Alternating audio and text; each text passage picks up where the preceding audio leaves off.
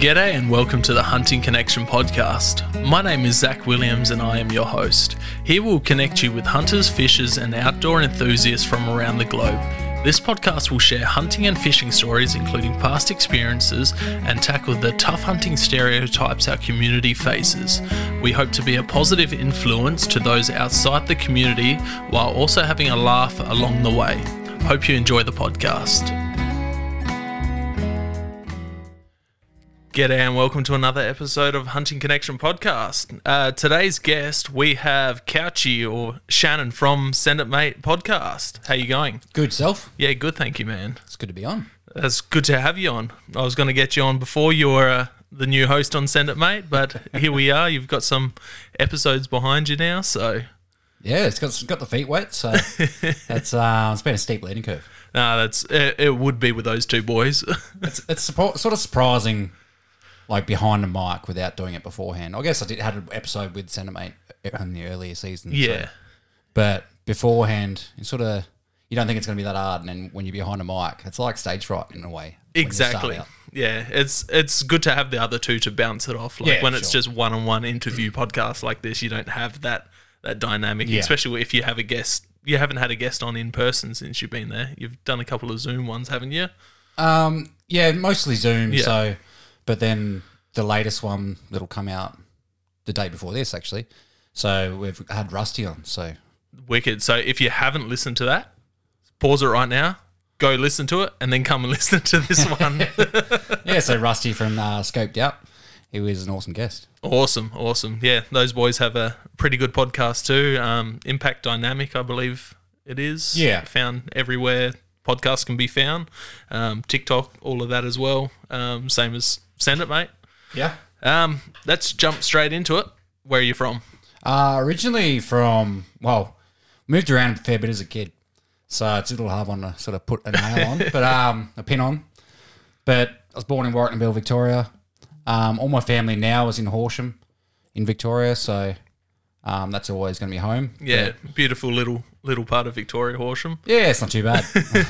Close enough to everything, really. Yeah, it is. How old are you, mate?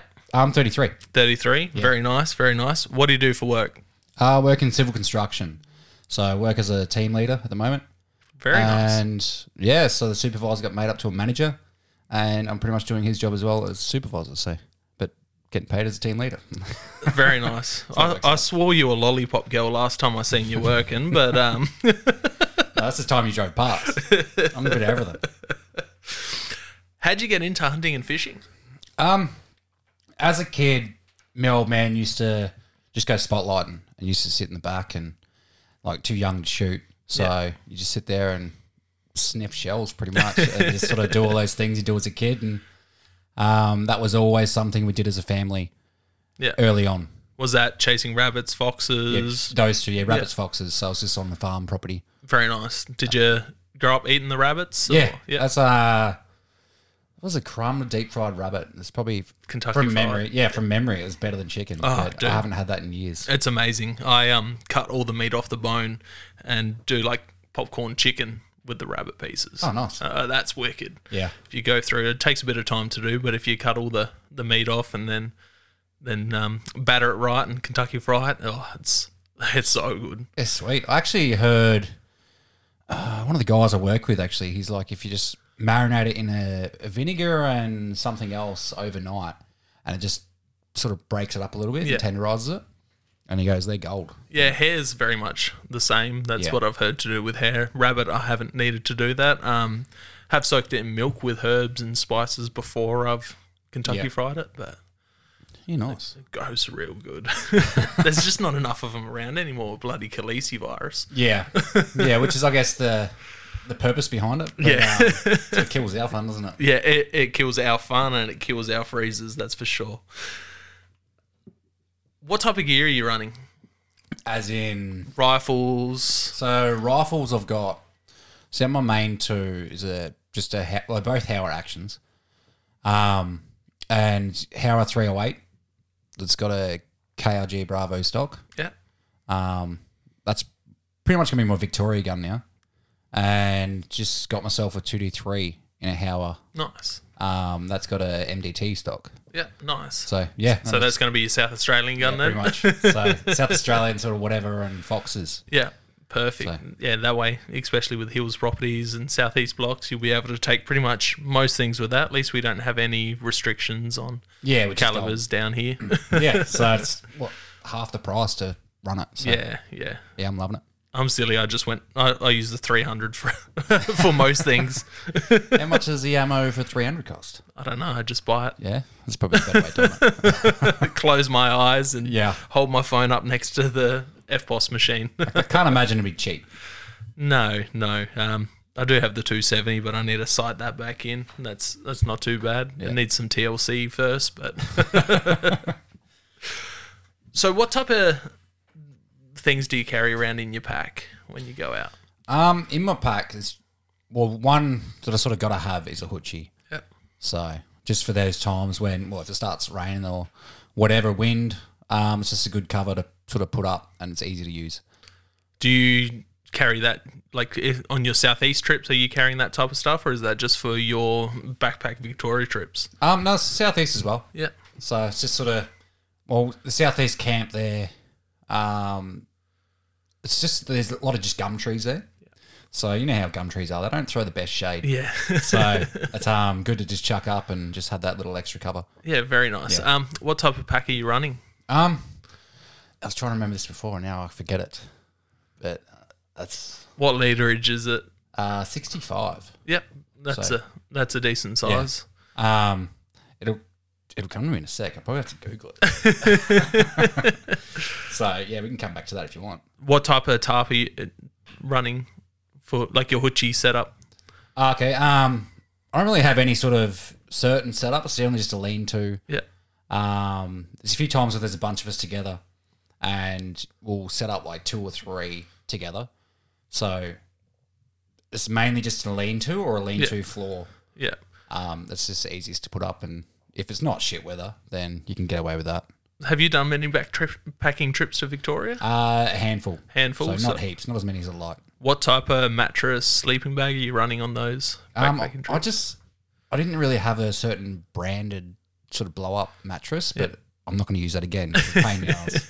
The other guys had the self-inflatables, and I had the one I had to actually blow up. Yeah, that's what I'm running at the moment. How much of a pain in the ass that is. A BCF special. But like Josh said on one of the past episodes, he just got the Alton hammock, was it? Yeah. But they do a Alton blow-up mattress, and they have this little bag that you blow up with, like you suck air in, and then you roll it into the mattress. And I think I've seen that. And Yeah. It looks killer. And it's the coffin shaped? I believe so, yes. But it's looks like good gear, that Alton gear, so I'm keen to hear Josh's reviews on the hammock setup that he's... Yeah, I think that's... Was it a hammock he got? I'm pretty sure it was. No, it's not a hammock because I don't think he trusts it. But it's just the Alton... It's pretty much a Couchy. Yeah. But... What do you mean he doesn't trust a hammock? Doesn't actually weigh anything, so it's... Yeah, I don't know. As far as I know, he just doesn't want to... Well, for me, like the hammock seems like an awkward way to sleep. Just that body angle. Yeah. It seems like you'd get lots of air underneath and you'd get cold at night. Like that's what I found when I went to New Zealand backpack hunting. The mattress I have got a lot of like air underneath it. It wasn't thermal, like it wasn't a thermal mattress. So it's just air in it. So it got pretty cold from the ground. There's them hammock ones that almost have like a sleeping bag underneath. Yeah. I've seen those. That'd be the go. Yeah, I just got a tarp, little backpack lightweight tarp to use as a ground sheet with my Huntec bivvy. So hopefully that helps. I might do a couple testers before I go to New Zealand again. But definitely test it before you go there. So 65 litre bag. What else are you carrying in it? What are you, water bottle or are you bladder? So I've got just a clear 2 litre water bottle that I like to have. Yeah. And then there's a 5 litre just bladder. Yeah. So I've got a couple of different sort of bladders, just the like 5 litre sort of bottle bladder, and then you got your Camelback as well. Yeah. Do you like the Camelback more than bottle or? Camelback's easy if you're trekking along. Yeah. So how do you find cleaning it in the off time? Don't clean it. Don't clean it. Does yours go all black and gunky as well? No, I've got just a clear bladder. Yeah. To it. Like there's not sort of, you can see what's in it. Yeah. So, and I haven't noticed any sort of or don't look fouling or anything like that. Don't look at it with the lights on then. They haven't looked at it in a while, so I'll probably check that out for this week. They gunk up pretty quick. Sure, it all helps the immune system anyway. I remember as a kid, actually, camelbacks. We had one, and it was more for motorbikes. And I was that sort of fixated on Milo back then. Yeah. And for some reason, I thought it was a great idea to chuck Milo in the camelback. And it was great at the time, but after like a few hours, it warms up, and then you stop drinking it, and then it's just what it leaves behind. It just destroyed it. Whoops would make the Milo pretty interesting in there. You'd have a nice thick shake. Fucking oath. Heat and whoops and Start with Milo and end up with cream at the end. Milo yogurt. So, what's your top beginner tip for someone getting into hunting and the outdoors? Top beginner tip would be, well, first you just got to find someone to, like, I guess, give you pointers and just help, or at least talk to just find out the do's and don'ts and just those little sort of tips that'll make your life easier. Yeah. Especially when you're doing it like deer or anything like that that's on foot. And so, do you think social media is beneficial for stuff like that? Yeah, for sure. Because you do see people ask the beginner type questions and they get roasted by the guys. Yeah. Guys that have spent years on it because they might have not asked the question quite right, and then they just get absolutely obliterated. But then you see those real helpful threads and podcasts, I find. Yeah. Yeah, podcasts are great. Especially when you break down bits and pieces like this, and you guys do it on Send It Mate quite a bit, break down bits and pieces, and lots of great beginner tips and do's and don'ts. And And I find like the people that are going to ask that question about hunting aren't the people that have got access, or the people that, you know, it's sort of in the family and stuff like that. They're not the people that ask about it because they grew up with it and lived with it. Are you also a member of the ADA like the other boys? Yep. Yeah. So this is my first year, so I've got to build up points. Yeah. So how are you finding that?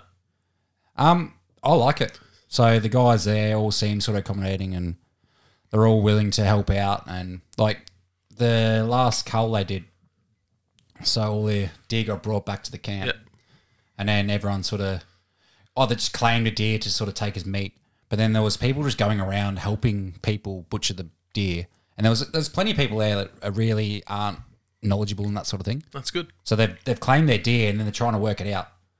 And you see, it can be daunting if you haven't done too many of them. So. Oh, it's even more daunting when you got people watching.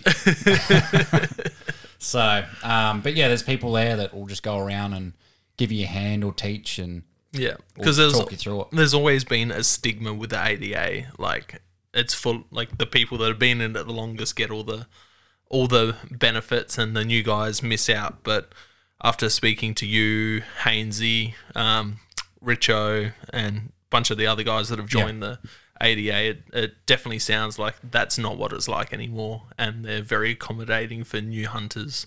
Yeah, and like what I like about it as well is like there was recent change of president. Yeah. But they're all around our age. Yeah, so perfect. In their 30s. So you haven't got some 65-year-old. Not run by boomers. You haven't got that sort of like old stigma that's sort of in... Obviously, there's the people that are still part of the board and all that. Yeah. And there's a few people there that were founders and all that, but they're pretty good as well. That's good. So. How'd you find coming from Victoria, where you've got plenty of public land to do lots of great stuff, to South Australia, where we're just shut out of everything? Well, I guess for hunting wise, apart from just the bunny busting and all that with the family, I didn't really do much hunting when I was in Vic. So that was after the army. When I came to Adelaide, I'd started getting hunting with Josh. Yeah.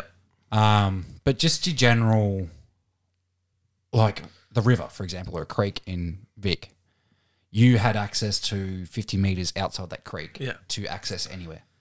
But here, everyone owns to the water or even inside it. Like, it's a pain in the ass unless you have a shack on the river. Yeah, yeah. Which I'm fortunate enough to. Mrs. Family's got one, but I know who I'm hitting up in summer. Then it's sort of like coming from not having one. It's quite frustrating. And did you find you were quite young, obviously, when you lived in Victoria, but did you find the fishing licenses beneficial for over there? I rate fishing licenses as long as you can control or they're transparent in the way it's spent. So much like Victoria is. You see all the stocking programs, the revamp programs and of boat ramps and access points. And yeah. So, like, as much as a lot of people probably hate this, I would kind of wish they brought that here to South Australia. I'm 100% for fishing licenses in South Australia if we have people that can manage it and all the money goes back into restocking and helping our fish species. How good would it be if we had way more stocking of Murray cod in the actual river than there is? It'd be gold. I know that there's people that are a part of it and they do stock a fair few Murray cod and other natives into the river, which is really good. But if we had a license that could back that stocking program up and it's just money to help out, like your parks and probably not so much parks and that, but your rangers and all that sort of are involved. It just creates jobs on that. It does. It creates jobs with the breeding of the fish farms and all of that. And, in Victoria, they stock local parks with silver perch and rainbow trout. Yeah. So just places like Mawson Lakes here in South Australia is just like a suburban lake. But in Victoria, they'd stock that with fish for families to go down and catch. Yeah. I was fishing there on the weekend. I took a guy who's been on this podcast, Greg. Yep. He hasn't done any outdoorsy stuff. So on the weekend, we took him out and caught his first couple of fish. So he was pretty stoked, but they were like goldfish carp crosses. Actually, I went fishing there not long ago in the Mawsons, and I was sitting there just, what was it, lure? Yeah. Just flicking around, and then this couple walked past, this older couple, and they're like, "Oh, are you allowed to fish here?" I'm like, pretty sure. Like, of course. Why couldn't you? There's no signs. Yeah, but like, unless it's a reservoir or anything. Yeah. I even know South Australia's starting to release more access to reservoirs, but yeah, well, they've got the licensing system for that and the stocking, and it's but like apart from that, there's no other reason why you can't. I know the Salisbury Council's pretty hard on it. Playford Council is pretty hard on it. This area has a few wetlands and there's no fishing signs and kids get fined. Really? And parents get fined all the time for taking their kids out. That's a problem with these days. Like back when we were kids, you could go anywhere and do whatever you sort of wanted as long as you're not harming or damaging. And you didn't property. have IDs when you were a kid, so you could just get away with it. Just bail. Yeah. Exactly. But yeah, it is quite disappointing because there's some local lakes that are full of carp that we could definitely go take them all out by taking kids down there. Yeah, for sure. And it gives them something to do rather than just strolling through the streets. And this area is shocking for it. If you gave these kids something to do, they'd be off the streets doing stupid shit. That's for sure.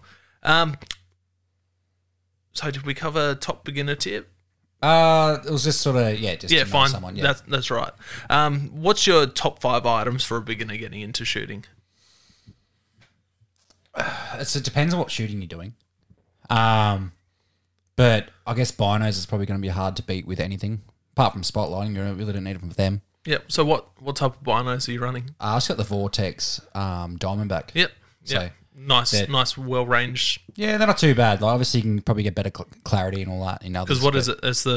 I know I'll go over this every other podcast because everyone's running Diamondbacks, but it's like Crossfires, Diamondbacks, and then there's one above them. But yeah, I can't think of it. The Diamondbacks are that middle range that are they're probably slightly above the bottom range. Yeah. Which is. I bought it because it was affordable. Yeah. And I guess I think it's been said on your podcast, it's been probably said on anywhere. Yeah. That if you can just buy what you can afford, because it's better than not having anything. Exactly. So. Except for if it's, I'd say spend at least 400, 350, 400 on a pair. I actually got really lucky with my binos because I think it was about $600. Yeah. And ordered them, got them from eBay. And then they sent me the binos. I'm like, sweet, they're fine. And then 2 months later, I got another set of binos sent. And this was just around the Christmas time. Yeah. So I reckon they had a fuck up the system. So some bastard's sitting there in Christmas, about to get his Christmas present. Probably didn't get his binos. But then, so I'm like, sweet. Well, I knew Caleb didn't have any binos, so I offered them to him for a decent price, and he took them. Yeah, you boys and that seem to get pretty lucky when you're buying shit online. I sold it to him though. But sure you did. They ended up paying for my hunting pants that I needed to replace in Vic. So. Yeah, perfect. Yeah. You went to Hunter's Element, didn't you, on that Vic trip? That was a after brand I went, Yeah, very nice, very nice. So binos. So I guess you can't get away without a rifle. So it's just a 22 is probably good for someone getting into it. Yep, perfect. No reason to go a high caliber at the start, especially like for younger people. Yeah. That'll just it'll cause them to sort of not enjoy it as much. Any brands you recommend for 22s? I'm fond of CZ. Yeah. So obviously CZ and Bruno's. But mine's a CZ, mine's a 22 Magnum. Yep. Obviously Josh's and now Caleb's got the 22. Yeah. But we've all used that. They're good calibers. Yeah. They drop foxes, they drop rabbits' hairs. Yeah. And you can plink all day for reasonably cheap. Yeah, and they're just good. Not fun. so much the Magnum, but no, I'm looking at getting rid of that just for that purpose because I just want a 22 that I can just smash. Keep the Magnum, man. So I got the 22, the 22 Magnum, and the 22 Hornet, and they're great. Yeah. Hornet's wicked. Yeah, nice. I'd recommend getting a Hornet. They're so much fun.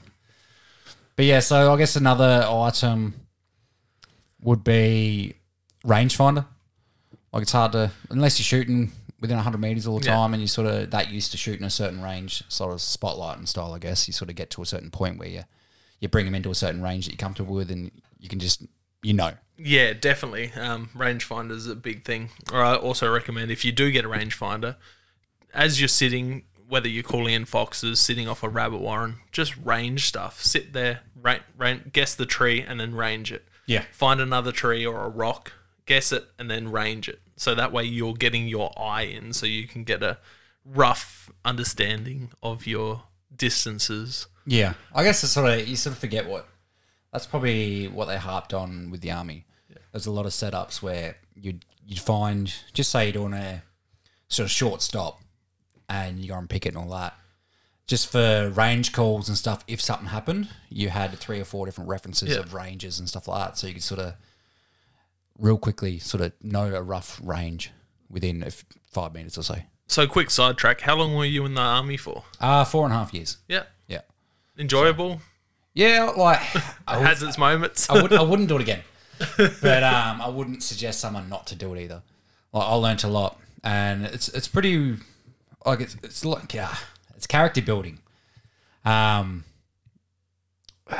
feel like it sort of straightens a lot of people out. Yeah. It also, you sort of all meet at one maturity level.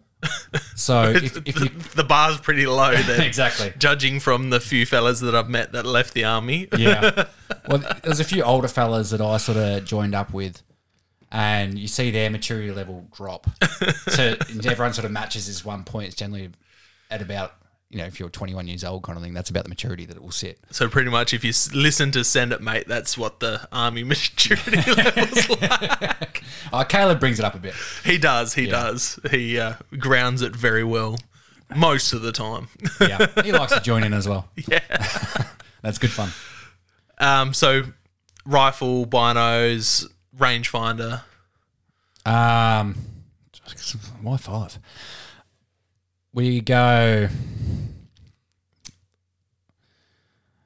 I guess bipod on a rifle is gold. Yeah. I find it very beneficial. What type of bipod are you running? I'm running the Vipertech. Yep. So which is not too bad. They're about the same price as a Harris. Roughly, what's that for people if they're looking? Well, when I purchased it, it was about 300. Yeah. So I just got the cheap, Spiker one. I mean Atlas, not Harris, when I said that. But yeah, so the only part I don't like about it is it slowly loosens at the fastening nut. Yeah. And it'll start swiveling on you. Oh. And then there was a time when you just say aiming at a fox and it just keeps moving.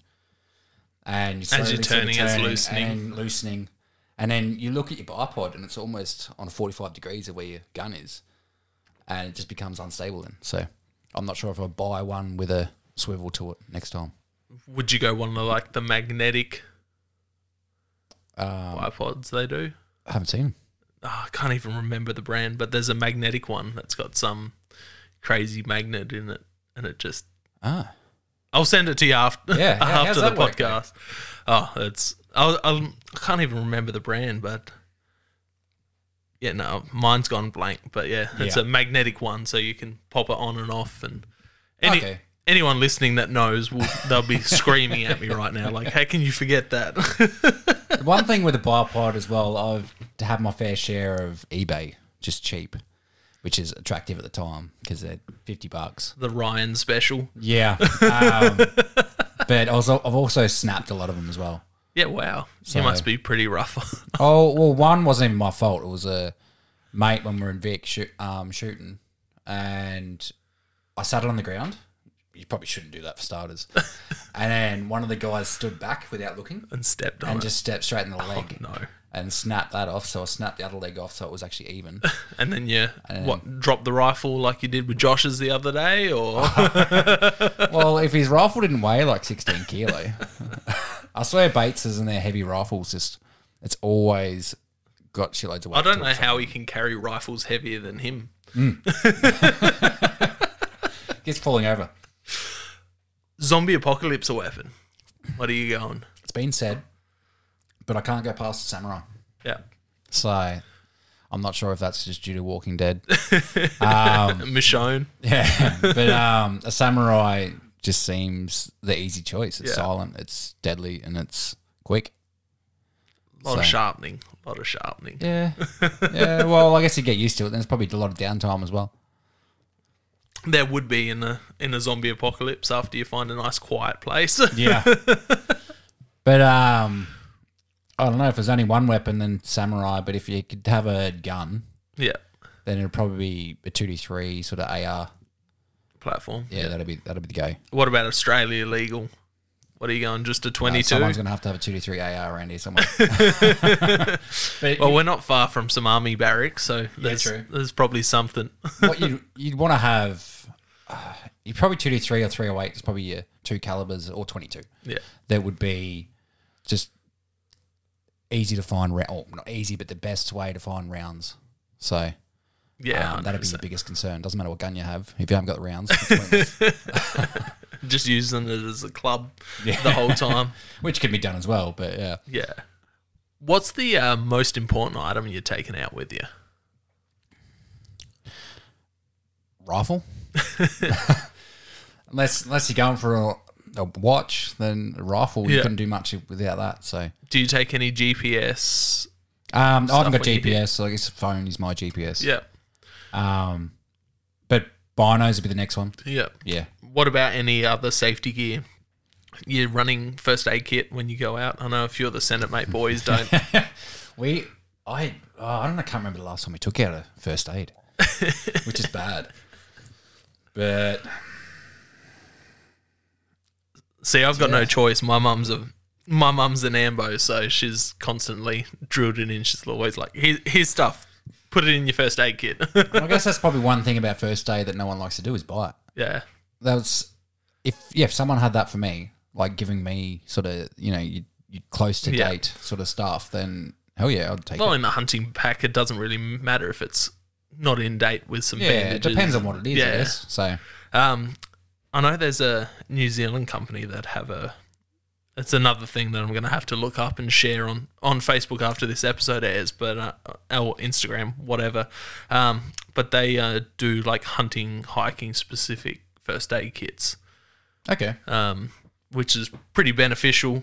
Something more targeted. There's a lot of useless shit that you don't use in a standard first aid kit, but something's better than nothing. Yeah, there's always fillers, isn't there? Yeah. What about your thoughts on like a personal locating beacon for, say, Victoria and stuff when you go? I like the idea of them. Yep. Haven't got one. And I guess if I was doing more solo stuff, then it'd come more into play. Yep. So, well, if I went solo, probably the missus would know where I'm going and maybe the boys, but it's even if you knew where you were, then it'd still be incredibly hard to find you. Yeah, I carry a PLB, another thing that was a present, like you're going hunting alone all the time, you have to have this. You fall. But I also have it deep in my bag. So if something does happen, I have to... That's one of them things where if you really needed it, you want it quick. Yeah. When I go back to New Zealand, though, I'll have it on the bino harness, so it's right there. And I'm also in the market of getting one of those Garmin in reaches as well. So while I'm in areas where there's no signal, I'm going to be able to communicate with home. But I also think they have like a PLB type emergency distress thing on them as well. So yeah, sweet. They're a pretty good investment, but man, they're pricey compared to what the States prices. I haven't looked at them. I think they're about $550. Okay. But I think that allows you to text and call. It's basically like a satellite phone that connects to your phone. I'm guessing there's a plan with that as well. Yeah, I think you need a SIM card and all of that. So but then if you needed it, it's worth it. It would be, and that's for sure. So that's why that's on my list. So when I go back to New Zealand, I can communicate with the family back home and daily updates type thing. So yeah, nice. What's the most sketchy, dangerous thing that's happened to you while you've been out on a trip? Well, I think Caleb said this as well. It's with Poiter. He was. This is in Victoria, and I was sitting on the back of the tailgate, like in the tub, and then Caleb was on the front left, like shooting across the bonnet at a fox, and he was sort of just waiting for it to sort of sit and give a good shot. And Peter's got it idling, and we're like, switch car off. And then he released the clutch, and it was in gear, and it just lurched forward, kicked me off the tailgate. I was holding pretty sure I was holding my 22 Magnum as well, not loaded or anything, luckily. But I fell off the tailgate, landed on my back. The front left tire ran over Caleb's foot, and that all happened at the same time. But it was one of those things where you're shocked at the start, but you have a good laugh about it pretty quickly. Yeah, well, it sounds like you guys have had a fair few years laughs about it, and Poiter doesn't live that down at all. It's definitely a funny moment. You don't want Send It Mate getting too much bigger because people will be pointing him out on the street going, hey. There's also some other things. I'm not sure if anyone's listened to Mutiny, the podcast of the 5th season for Send It Mate. I went through this on there. But I guess in the army, that was probably closest point to dying, I reckon, is we're in the armoured carrier and cruising along on a driver's course. So everyone was sort of learning how to drive. And then when you're not learning, you're in the back of it and you're just chilling. And so this was up near Port Augusta. That's where we did it. And through the training area, there was all these little channels, and they blend in pretty well. But you sort of get to know where they are. But we're cruising along. I think the max I went was 40 to 50k an hour, which is quick enough when you're in like a 12-ton just steel box. But we're cruising along, and we always had to wear these just Kevlar helmets. And I hated it because I overheat in helmets, and in summer I don't like wearing hats. But I hate wearing hard hats at job sites, let alone. They suck. But we'd always have to wear them, and I guess before then I never really understood why. But so at the rear, they had like a steel hatch that opened up, and there was probably about a 1.5 or 1.5 meter sort of hatch. Yeah. And I was just had my hands up on the edge, just sort of talking to someone in there, and the guy that was driving didn't see this channel, and we just nosed into it and come to a dead stop. And I headbutted the corner of the hatch where it was just sharp steel, just steel corner. And I don't remember the impact, but I remember just waking up on the floor of the carrier. That's nuts. And my Kevlar helmet had a gouge taken out of it. So if that was my head, yeah, that would have fucking hurt. That would have been, crazy stuff. And I'm sure these things happen in those training exercises quite a bit. That's probably the worst that I've dealt with. There's obviously a few close calls and stuff like that. But I don't really remember, especially on like a driver's course or something like that, some shit like that happening. They're very safety orientated these days. It's all you can get away with a lot of shit. But if you're obviously just being reckless, then they'll harp on that pretty quickly. Oh, I could see it being a government thing. Yeah, not for your safety though, just for PR. Yeah, they don't want to deal with that bullshit. They don't want the paperwork. They don't give a shit what that. What about the funniest thing that's happened to you out in the field? All right. I originally was going to say about the Peter thing, but I've already said it now. So yeah, well, Caleb, if you ever listen to this, you probably won't, but if you do, you need shirts made up with like a foot under a tire. That's worth doing, actually. Yeah. My funniest thing, this was recently. This is the start of the year when I got that. Me, Joshua, and Hayden got buck. Yeah. So to put a bit of context into it, we're cruising along, just sort of near the end of our walk at Southeast. We're cruising along. I had a crack at a running fox because there was nothing about it. It was just quiet. And we're like, this. I passed up a spike at the start of that walk, and I'm like, that's not going to be my first buck. Beggars can't be choosers. No, I was choosing, and we were just sort of walking around. There was nothing about, so there was a running fox. I had a crack, went straight over top of him, and he took off. I'm like, all right. And then we come across another one, and Hayden got down, was watching it, and was waiting for it to stop, and it sit for like stuff all like half a second, and just get up and keep walking. And he's sitting there a few times about to shoot, never shot. And then we sort of give up. It sort of went cruised over the hill, and he's like, all right, whatever. We start walking, and if you get on Senate Mate's Instagram, one of the most recent videos, you'll see one of Josh's cramping episodes. And I fucking lost it watching that one. I rewatched it today, and it kind of looked like he put it on because of the smirk beforehand. I'm like, that does look set up. But you reckon he set it up just because he stuffed up the intro? I'm not sure what he was waiting on. I think he felt it coming and he was trying to stop it. But so we got up to start moving after this fox, and then Josh just collapses on the ground, holding his chest, groaning, and not saying anything. And we're like, I initially going, is this one of his cramping sessions? Because he has them all the time. He needs to get looked at. We need some tests. But he was lying on the ground, just holding his chest, cramping, but it was actually his back that was cramping, but he was lying down. So he couldn't hold his back. But so it was just hands on the chest, sort of spasming. But he wouldn't communicate. And he's groaning, and I'm like, I laugh for starters, and then I'm like, what do you mean, you're right? And I started getting worried about him because he was holding his chest. I'm like, surely he's not having a heart attack. He is kind of he's 30, 35, 34, but probably in like a 80-year-old's body. Yeah. But doesn't help when you're built like a Dorito, you know? Nah. So that was pretty funny. And then, so that went for 5 minutes, and then we literally, he was good, took a bit to get going again. And then we walked 50 meters and saw those $3.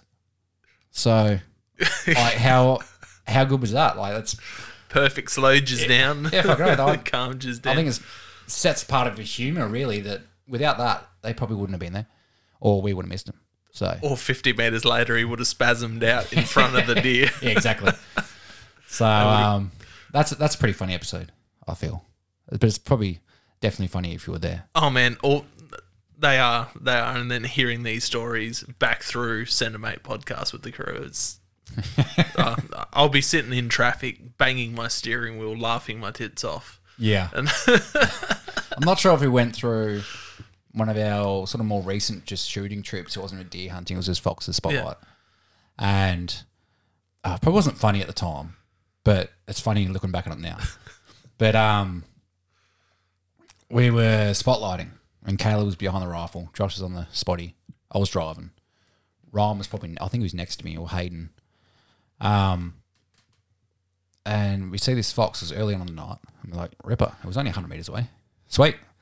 And then Caleb lets off a round. Boof. And I'm like, that went about 3 feet over. And he re-racks. He's like, that felt good. Like, what was going on there? He did that for like 3 to 4 rounds. And this fox, probably one of the most calmest foxes ever, just letting it happen. And he's always having issues with his rifles. I remember going to the southeast in April, and he's like, "Yeah, I'm not sure what my rifle's going to be doing." It took a knock last. Turns out he was zeroed at, well, it wasn't zeroed. He was still dialed to 400 or 600 or something like that. So it's funny to look at now. Well, it's lucky that didn't happen when he was down the southeast for the rut. Yeah. Oh, could you imagine? You'd be spewing. Oh, dude, if no one's seen Caleb's first fallow buck, me saying beggars can't be choosers before, he chose, and he chose fucking well. Yeah, it's bullshit. But I don't, like, in a way, I don't envy him. Because he'll never best it. Exactly. Unless he goes to high fence and pays for it. Yeah, and how disappointing would that be when you get, unless you sort of find, there's definitely bigger, but there's not many. Not many, no. So he going this weekend, he wouldn't be looking at fallow at all. Nah. So that's not in his... Get him to shoot spikes and does. And yeah, it's more meat hunt. Unless it's a red or chital or something like that. Yeah. Then it's sort of... I'm going to say it's ruined his hunts for a fallow buck. Nah. Like, you're not going to pass that down ever, but... It's always, like... Caleb doesn't seem as the trophy. That's all he's in it for. I think he... Until you get around his trophy, then. yeah. I was there, man. I was there. You were there. I was there trying to explain to him how big it was. It didn't set in until I grabbed my red stag and put my red in between the fallow. Yeah, I forgot you were there. Yeah, that's I did hear that. It was a lot of the other heads will just fit in between. Yeah, all of them. All of them. Josh's red, my red. They're just in between this fella. Like I thought my red was like, it's not a massive red, but it's pretty big. Yeah. But then putting it between a fella. Yeah, it's I don't know, it's hard to fathom. Really. It's nuts. But no, good on him. Like that's an awesome first one. Oh, dude, it was the emotions at the time when he took that. It was just incredible. Like Josh and I were one way, and him and Hainsey went the other way, and we get a phone call going, Caleb's just shot a moose. And we've ran back. Yeah. And took the car down to him. And I hear Hainsey was eyeing that off for a while. But yeah. But Hainsey's very selfless. Yeah. Like, he's shot a lot of good deer, and he's just very selfless. Yeah, anyone that knows Hainsey, he's gonna give the shirt off his back. Dude, he's the nicest bloke you ever meet. Yeah. Like, he's just incredibly nice. What are your top 5 dream animals? Elk, for one. Red. Samba. I'm going more local here. Come on, outside Australia, the big picture. Wolf. Yeah. I'd love to hunt wolf. Any state in particular, you? Not really. No. Nah. I haven't really done that much research on where wolves exactly are, but they're expanding. What skin colour would you want? Would you want like the whitey, real grey white, or real dark grey? No.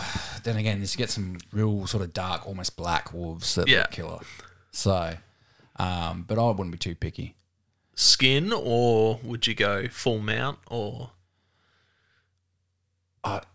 Now I'd say full mount, but then I think if I priced out the prices of it, then I wouldn't get much of an I'd be like, I'll just take the skin. But no, I guess it's something, well, especially in being in Australia, that when's your next chance? Yeah, exactly. So you'd have to go and get that mount, I reckon. I reckon a full mount standing on like a rock formation, so you could mount it on your wall like halfway up. Yeah. That would look sick. Yeah. Especially with some of their eye colours they get. Like, But that'll be a killer hunt, I reckon. Because I guess it changes up a little bit and they'll be hunting you. yeah. Have you ever heard the John Dudley story of him No, I don't shooting think an elk and then the elk dying in the wolf den?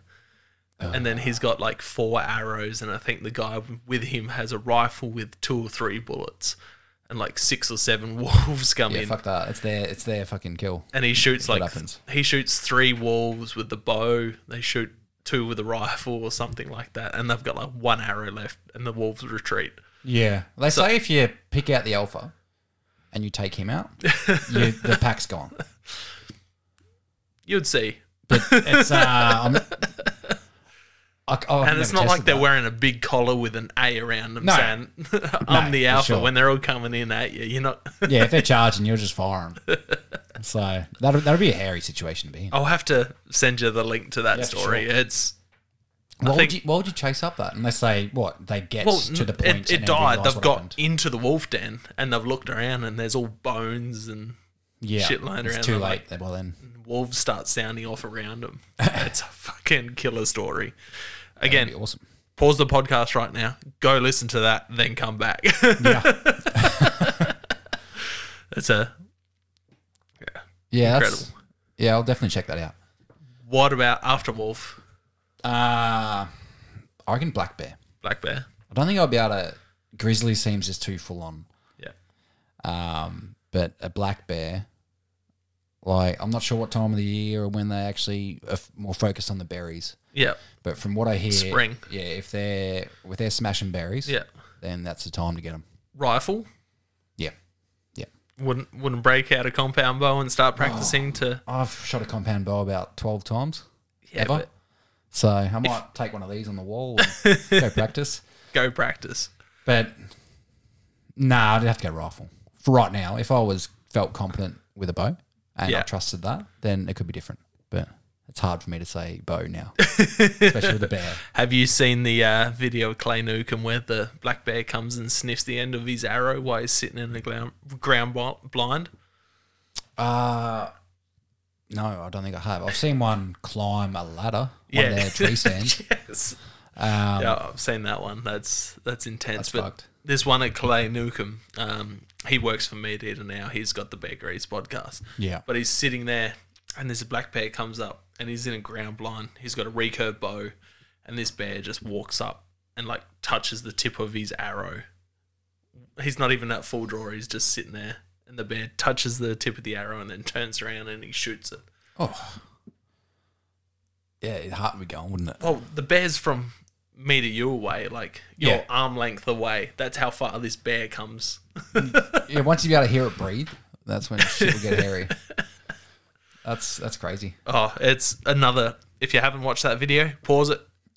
Bear Hunting Magazine podcast on YouTube. Go watch that. I've watched it about 1,000 times. Yeah. So many videos tonight. Oh, dude. I sit down with the kids and watch some of these videos. They love it. Yeah. Especially the youngest. He loves bears, so watching those ones with him, he throws on it. And I see, like, obviously in the last, not to talk about you, but you're getting the kids more involved these days? A bit Always, more, or- I always try and get them involved. It's hard with a 8-year-old because he loves his sport so much, and he has only grown up around hunting a little bit. Yeah. But the youngest one, that's all he's known. You know, he was a week old, and I was butchering deer with him in a chest harness Okay. on my chest, so it's all he's known. Yeah, nice. You know, he's probably the only 2-year-old with a understanding of death, like It's because I'm bringing dead. Yeah, one thing it teaches you though, like, He's the use. Yeah, he eats venison. Like, when Caleb came here and done the podcast, we had venison curry on in the slow cooker. Yeah. And he comes running running up to Caleb and he's like, deer meat, deer meat, deer meat. Runs up to the slow cooker, pointing out the the deer meat and the slow cooker to Caleb. And Caleb's like, all right, mate. And he runs up to the mountain and he's like, deer, deer, deer meat. And then runs back to the... So, yeah, he's got the connection. Yeah. Sure. Which is unusual for kids these days, let alone a 2-year-old. Imagine his show and tell at school when he gets there. Oh, well, he's got a room full of stuff to pick. Half of them won't be accepted, but... I'm sure he could. I took goat heads to show and talking tell at about school. bows, but... Sporting goods. It's not a weapon. Yeah. So what's your favourite thing to cook with wild game? For wild game? It's probably chops. Yeah. Chops are probably quite simple to just butcher out of an animal if you have, the hacksaw or something like that. Yeah. But... Using handsaw to cut them out when you're doing it? So... You got a bit of Rippo both. saw? Like, obviously, we all know Hainsey. He's butchered up a few of our deer before, so that's handy. He's insane with a knife. Yeah. And a bandsaw and... Again, saying how nice of a guy Hainsey is, and he's always sort of willing to do that for you, which is awesome. But then there's obviously the handsaw. I haven't got one myself, and then the boys tried the Recipro Yep. a while ago. I think that's still on the cards. So, but I need to get myself a handsaw because that's probably meat on a bone. Just brings another level. Yeah, if you do it right, you can do it with get a bandsaw or a Rippo saw. Yeah. And then if you just want ribs, there's a way to cut down the ribs and bring the whole lot off with the ribs with just a knife, because there's the little ball joints that connect the ribs to the spine. So if you hold the knife on the right angle and it just glides through that, glides through it reasonably enough, which is... That's awesome. Yeah. I didn't know that. Where's that link? Don't know. I might have to make it. Yeah. Go shoot a deer and I'll show you. Yeah. I'm guessing that'd be the same for if you wanted to do that with whatever animal. Yeah. It works better with, goats, fallow, anything, bigger. We've tried doing it on a red and bigger fallow. It's quite hard. It blunts the knife because you're going through that ball joint. Yeah. Even a tomahawk helps. Okay. Like if you got nothing else, a tomahawk or a machete, you can just... Yeah, cleaver or something. Yeah. It all works. And just a solid knife, really. Sorry, I'm just trying to find that backpack again. Yeah, no, that's all good. It's killing me. I'll see it and I'll be like, how the fuck did I forget that? Thank God for the gram, eh? Yeah, I don't think I posted on it. I thought I did. But now it's somehow lost. And what about snags when... Obviously, Haynes is helping you do snags and that. His sausages he makes are amazing. So, what's your go-to? The Mexican chili or the country barbecue he does? Country barbecue I like. Yeah, I'm not if you gave me a choice, I wouldn't lean to a chili. Yeah. I've never been sort of one to go that way if I had the choice. Are you white flavored spicy, are you? No. I've just... I guess when I was younger, I couldn't handle it. These days, I can eat it, but I just enjoy a non sort of chili or spicy meal. So, what about taking game meat to the missus at home? How does she... she loves it. Loves it? Yeah. She's willing to try whatever. Are you cooking it or is she cooking it? I'll cook it. Yeah. So, yeah, I pretty much cook the meat at home. And I'll just get her to sort out the veggies and whatever. Had she had game meat before she met you? I don't think so. No. So, she might have tried it because her grandpa is a bit of a, I'd say, shooter, not hunter. Yeah. But, so, I guess guns weren't foreign to her.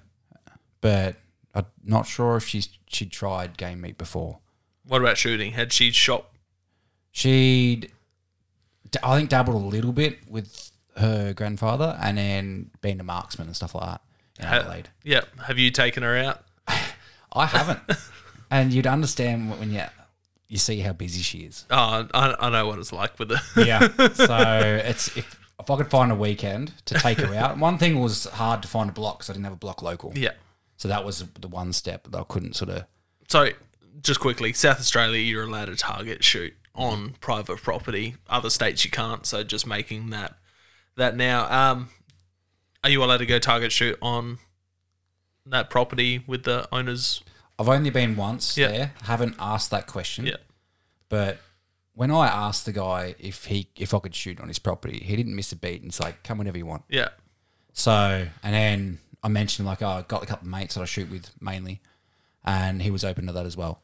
So if I said that I wanted to bring a target during the day and just have a shot, Yeah. I don't see him having an issue. He'd probably come out with us. Yeah, no, that's good. So- That's good. It's hard to get a good property owner that gives you permission, let alone gives you somewhat free reign. I'm quite lucky there with the couple small properties I have access to. But yeah, it's a hard thing. So you went and door knocked for that? We were using his block for a dump site for soil for work.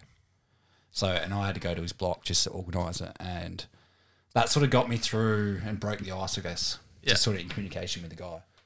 And I actually started talking to his old man, which we were using across the road, and it's actually less acreage there, but I didn't know his son had a property. And I'm like, yeah, you get many foxes and stuff around here? And he's like, oh, a couple.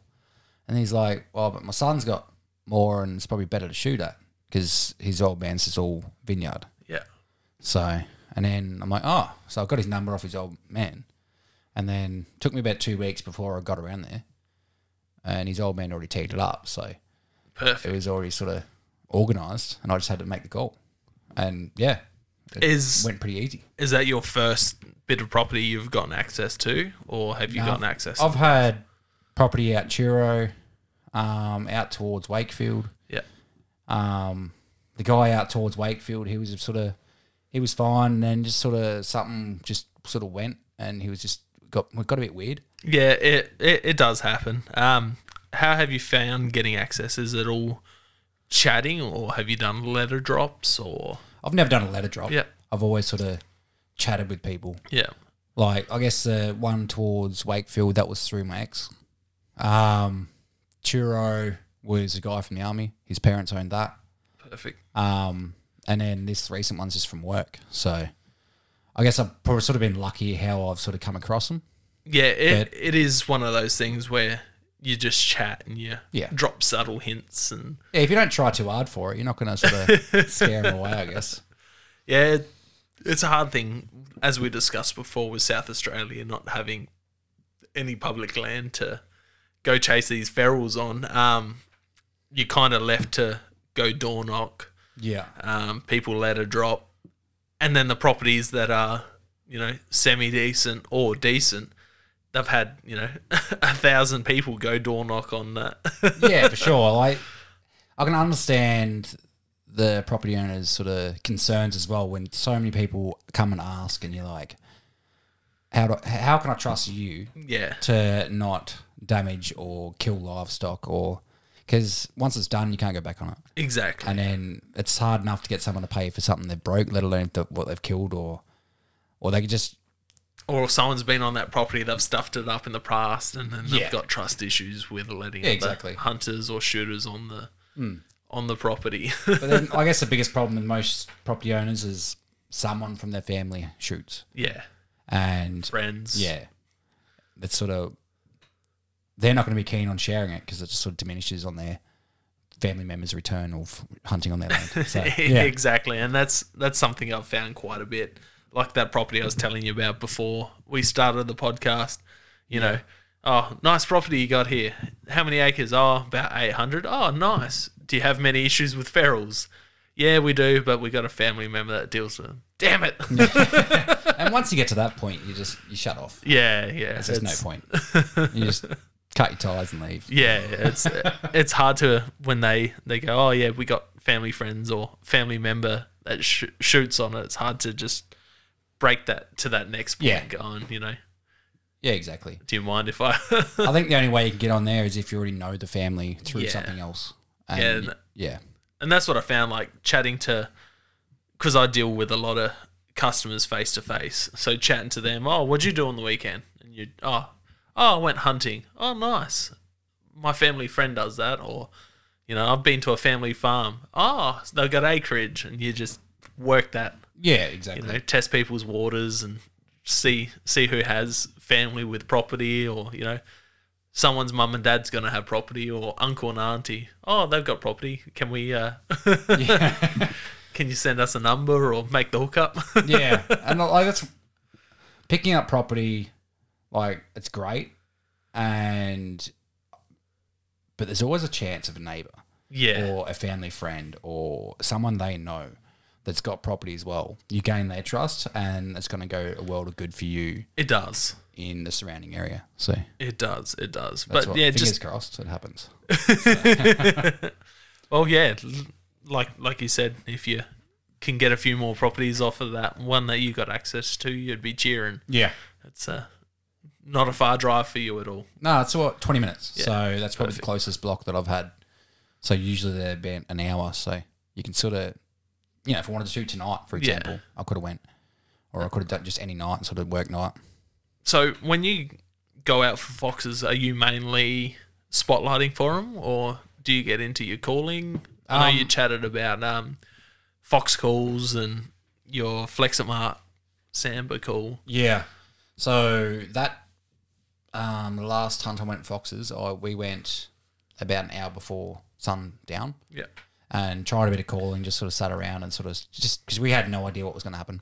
So we just thought we'd give it a crack, see what comes out. Nothing did during the sunlight. But a lot of my fox hunting's been spotlighting. Yeah.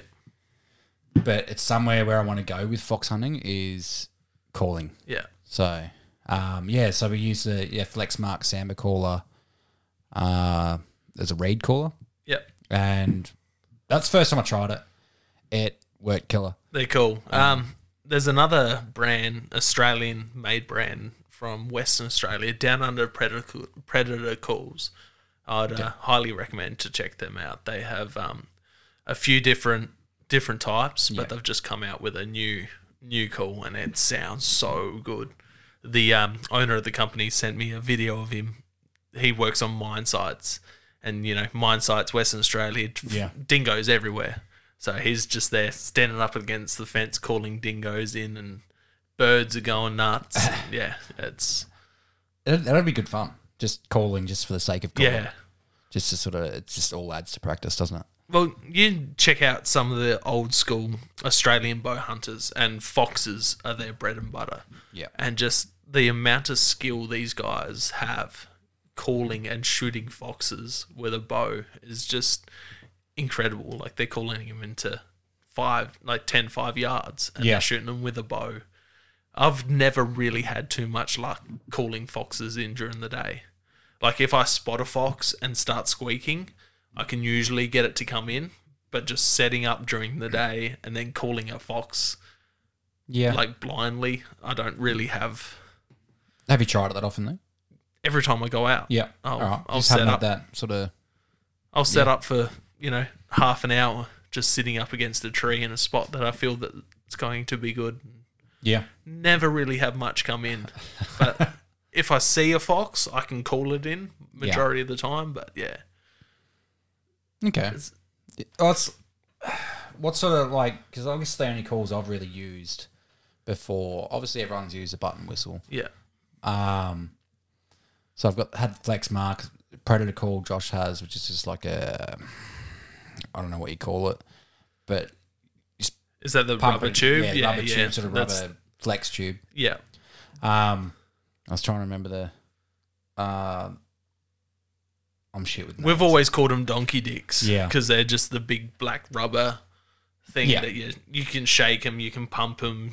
Which works killer. They have a good sound that come out of them. So, yeah, I've used them. I've used button calls. I've used, folded tin calls. Yeah. But, yeah, the down under predator calls, I've used quite a few of theirs. They do a couple of 3D printed plastic calls. They do the metal folded.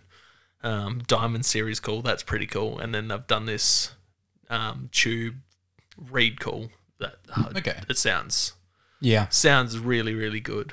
What I liked about your sort of reed callers is just easy to use. Yeah. Where folded tin, the name stripe, I'm forgetting the name of them. Silver fox whistle. That's the one.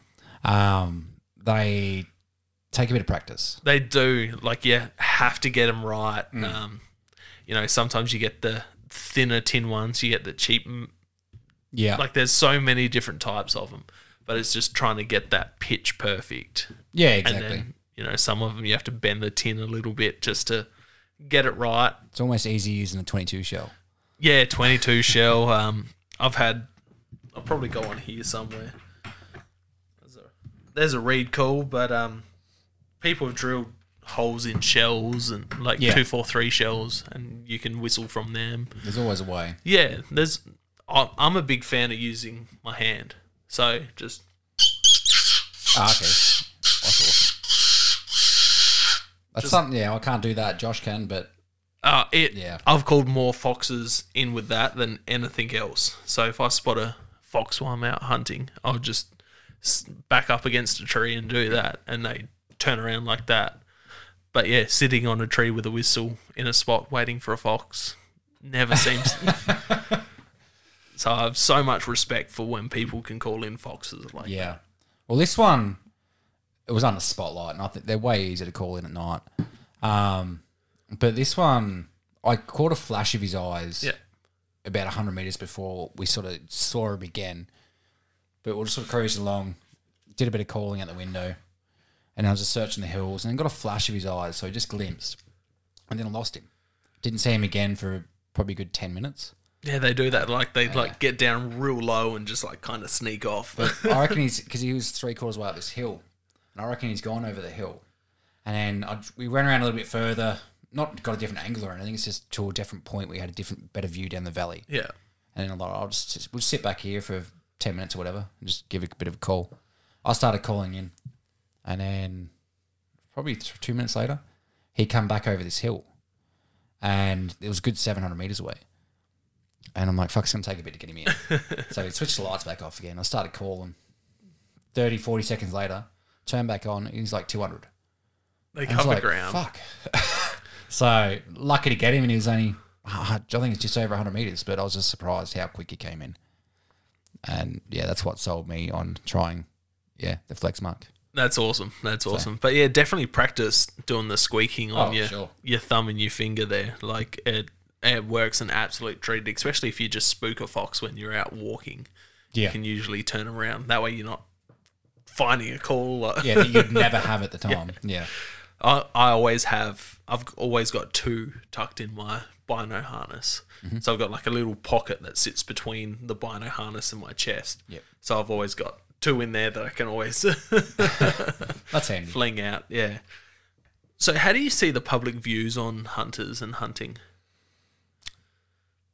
I think it sucks, to be honest. You obviously sort of know what you're exposed to. So if you don't really sort of venture out of that hunting community, you think it's great. Yeah. But the general public, just have no idea. Yeah. And to be honest, I don't think they actually understand that actually happens, or a lot of shooting is quite popular. Yeah. But yeah, I think the attitude behind firearms or anything that can kill, it's pretty poor, and mainly just out of fear, because there's no education, there's no sort of, which is not their, I guess they're not their fault, because you're only going to know what you know, and you're not going to try and search what you don't, because you don't know. How do you find bringing it up to someone that you've just met? So whether you're, say, at a party or chatting to a new co-worker, or... I'm happy to talk about it. How do you find the reactions? The reactions are generally pretty understanding that I've had. That'll all depend on how you portray yourself in that moment. But it also depends on how they're going to react too. If I start trying to explain to someone and then they just sort of, that switch goes and they sort of almost start attacking you, and you're like, well, I'm not going to waste my time. Yeah, see, I haven't found that too much. I found a lot of people, when you talking about it tend to be very curious. Yeah.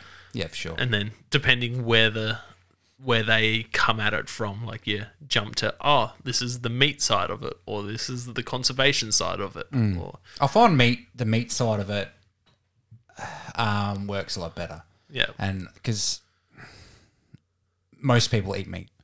So there's something they can understand and sort of relate with. Have you, just say like your missus' friends, like have you gave them venison to try or? No, I haven't. Actually. No? I think this trip, if it goes well, then I'll be sharing it about a bit more. Yeah, so, awesome. Yeah. Because you've only taken a couple of... Yeah, I haven't had that many deer. So. You shot your first buck, when was that, end of last year? The start of this start year. Of this year. Yeah. Man. It seems like too long. It seems like forever ago, but this year's just gone like that as well. Yeah, I went bow fishing with you after that buck. Oh, wow. Yeah, and that feels like forever ago. That was forever. That was a good morning out. We seen only a couple of fish. It was pretty quiet out. But yeah. I think Ilias went back out the week after and had the cops called on him in that spot again. That same spot. I drove past that mid last week. Yeah. Because we're coming back from Tailem Bend and drove past to be like, I got a couple of mates that bow fish through there. It's the house on the other side of that spot that calls the cops. Yeah. Non-stop. Just Karens, man.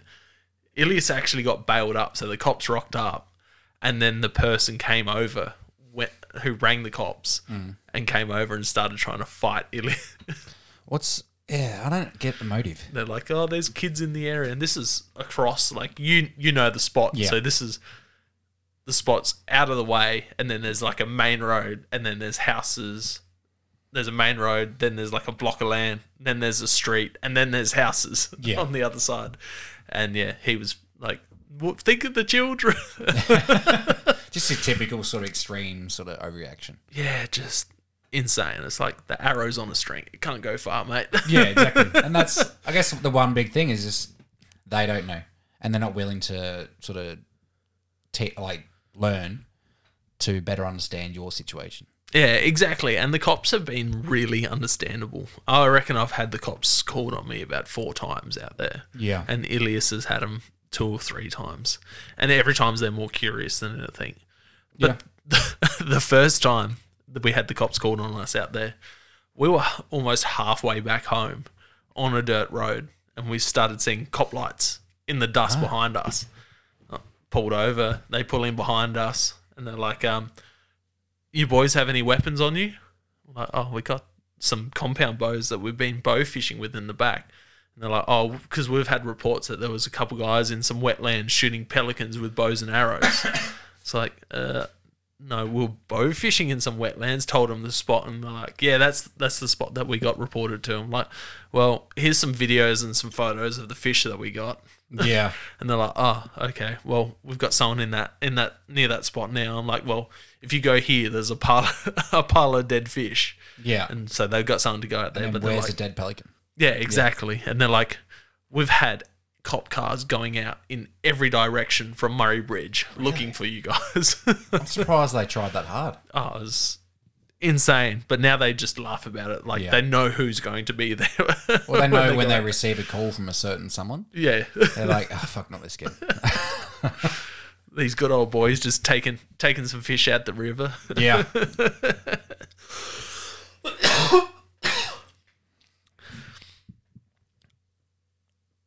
How would you change the public views on hunting and hunters? Just communication. So, as I said before, you only know what you know unless you go out and try and find it. But communication between a hunter and a non-hunter, that sort of forces them in that environment. But if you handle it in a certain way and more mature about it, and you don't try and jam it down their throat like they do on their views to us, as you said, a lot of people are understanding about it and they're more curious than anything. How have you found sharing photos of your hunting experiences on social media? What type of backlash have you had from family and friends and that from the bar? I've only got the one auntie that's sort of not a fan of it, but she still likes it and she understands. But pretty much all the rest of my family is sort of country orientated. That's pretty good then. There's no issue there. And with the public as well, like just general people, there's been a few people that are sort of like commented saying, "Oh, you kill animals," and then you're sort of like, "Yeah, well, yes, I do, but I also eat the meat." Yeah. Or, for example, foxes and all that. It's just like, well, I kill this fox, but I save these lambs. Yeah. Save these lambs, save these native birds, save these snakes, lizards, all of that. Yeah. So, I think you should be reasonable about that, regardless of how they treat you. Yeah. It sort of brings them back to your level, and you can actually have a conversation, and that's when you can you may not turn them, or they may not agree with it still, but they understand. So do you reckon, say, use your auntie as an example, if you brought her around to have some roast venison or something like that would change her mind on it? See, it's funny because she eats. I haven't seen her in a long time, but if she eats meat, so I think if you didn't tell her that it was deer that you shot straight up, she would eat it. And what do you think about doing about that? Lying to someone about what they're eating. What's my views on that? Yeah. Well, I kind of think it's funny, but I kind of understand how someone can be upset about that as well. Yeah, so I had an ex-girlfriend in the past, and she was just accepting of the hunting, but she's like, "Oh, I'll eat goat, but I won't eat deer." Okay. So I gave her goat one night. Yeah, no problem. I cooked goat again, venison, served it, and she's like, "Oh, this is awesome. It was goat, wasn't it?" I'm like, "No." She's like, "That wasn't fucking deer, was it?" I'm like, "Yeah," and tears galore, man. So she was more in love with the idea of a deer. Yeah. Than, and it's something that Ranella says. There's a great clip of Ranella arguing with a vegan.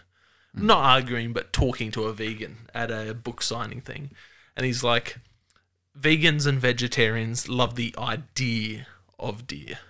Yeah. Where I love deer in general. So I like deer as a collective. I don't like deer as the individual. So yeah, me hunting the single deer is beneficial for the whole idea of deer. Yeah. Where vegans and vegetarians who are against the hunting side, they see the individual animal and they're more for the individual they would save all individual animals until they get to a point where they're starving each other. Yeah, starving each and other. And that's so much worse. So, I thought of a point. I've lost it. Nah. Deer, vegans, eating. Come on, you should be a professional at this by now. Yeah, I'm not. That's why Caleb does a good job and edits it out. I think the harder I'm thinking about this, the more I'm losing it. So the more you listen to me, you'll realise that I haven't got the best memory, especially certain shit. But I have the same shit. This is a podcast. It's free flowing, so yeah. these things do happen. But nah, I've lost it. It's gone. It's gone. So, what is hunting to you? Hunting, to me, is a way... Well, there's a few things. It's a way to source meat. So, there's no more natural way to source it than to hunt. And especially this day and age where everyone's after organic and free range and all that, there's no way to beat that. Quick note there. Do you think your hunted meat's organic? What do you mean? Like, define your organic?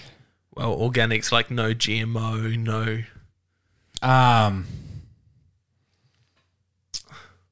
Probably the most organic.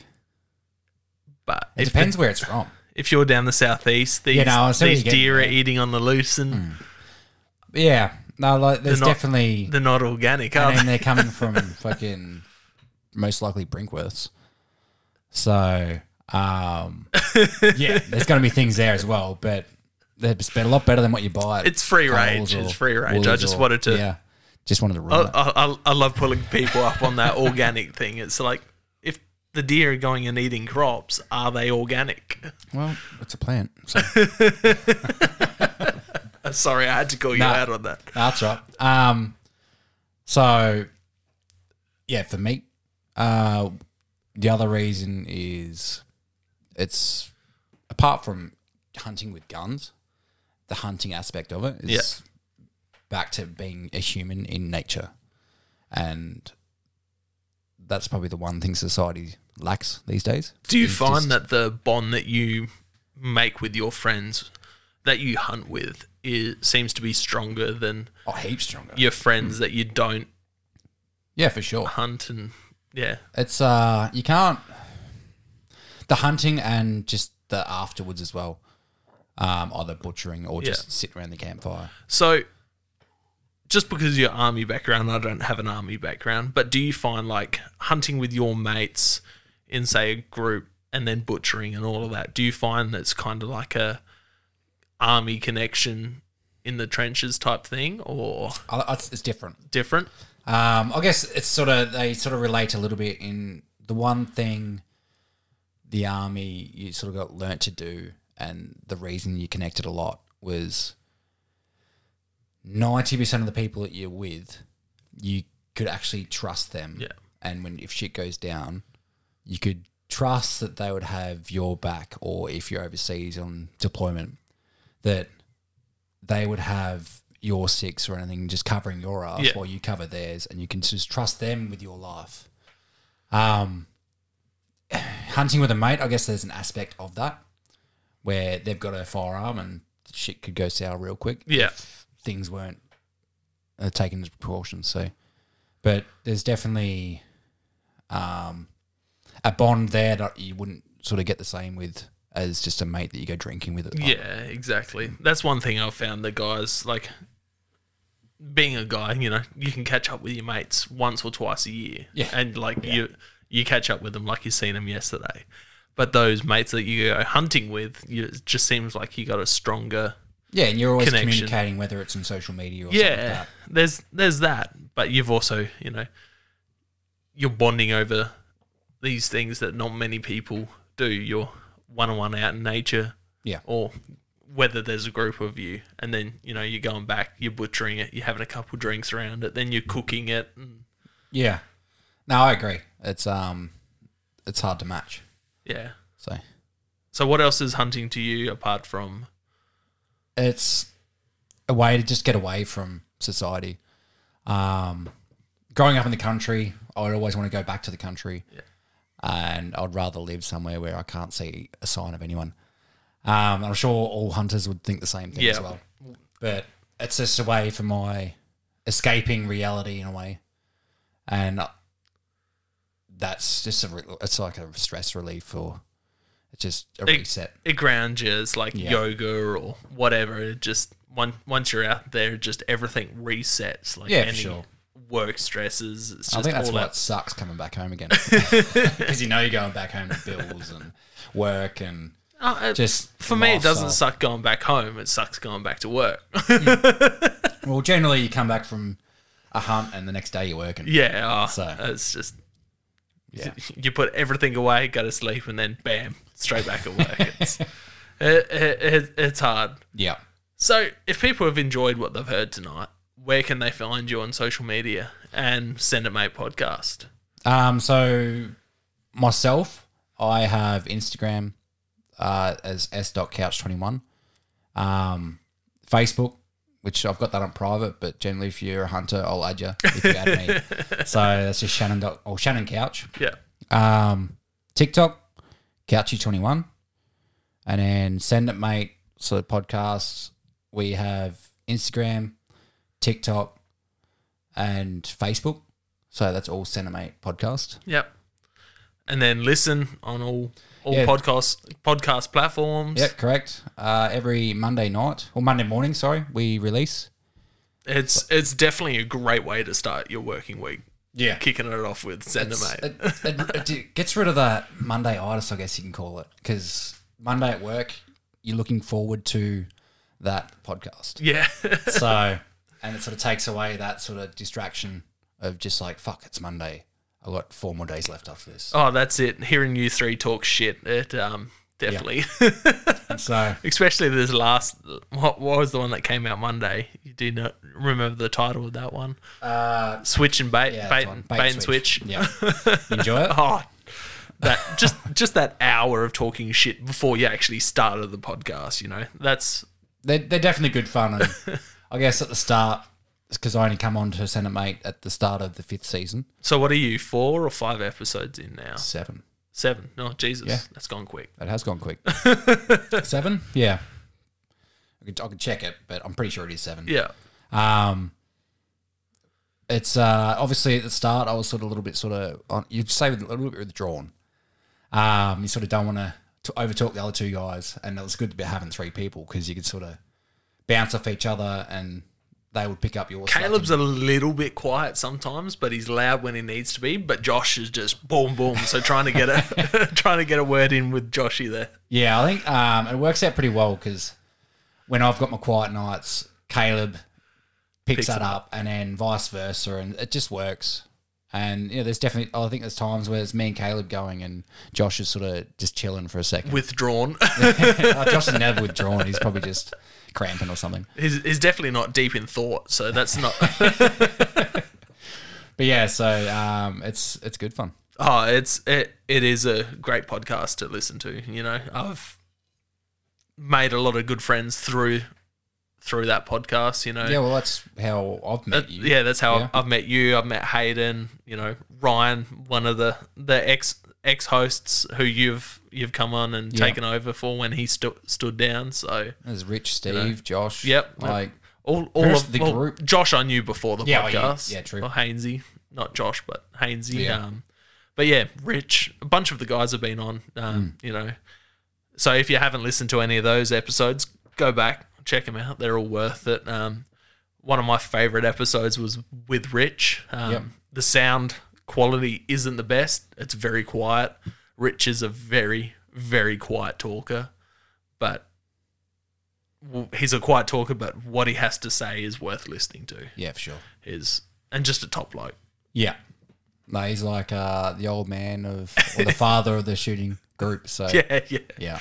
No, it's definitely good. But thank you for coming on. You know, No worries, I gave you pretty short notice. That's all right. Other guests fell through, so I'm just like, Couchy, get over here, mate. I probably made it hard for you in the process as well. Nah. We made it work, mate. We made it work.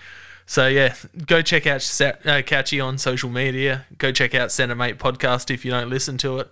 If you do listen to it or you're just subscribing, go give a 5-star rating. They deserve it. They're a funny trio. Give us a review. Give it iTunes. Yeah.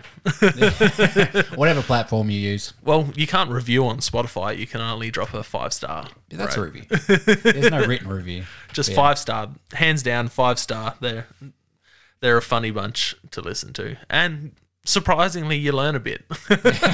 Sometimes. No, you get something out of every episode. You know, Josh might have his bit of information there that he brings down from the army, and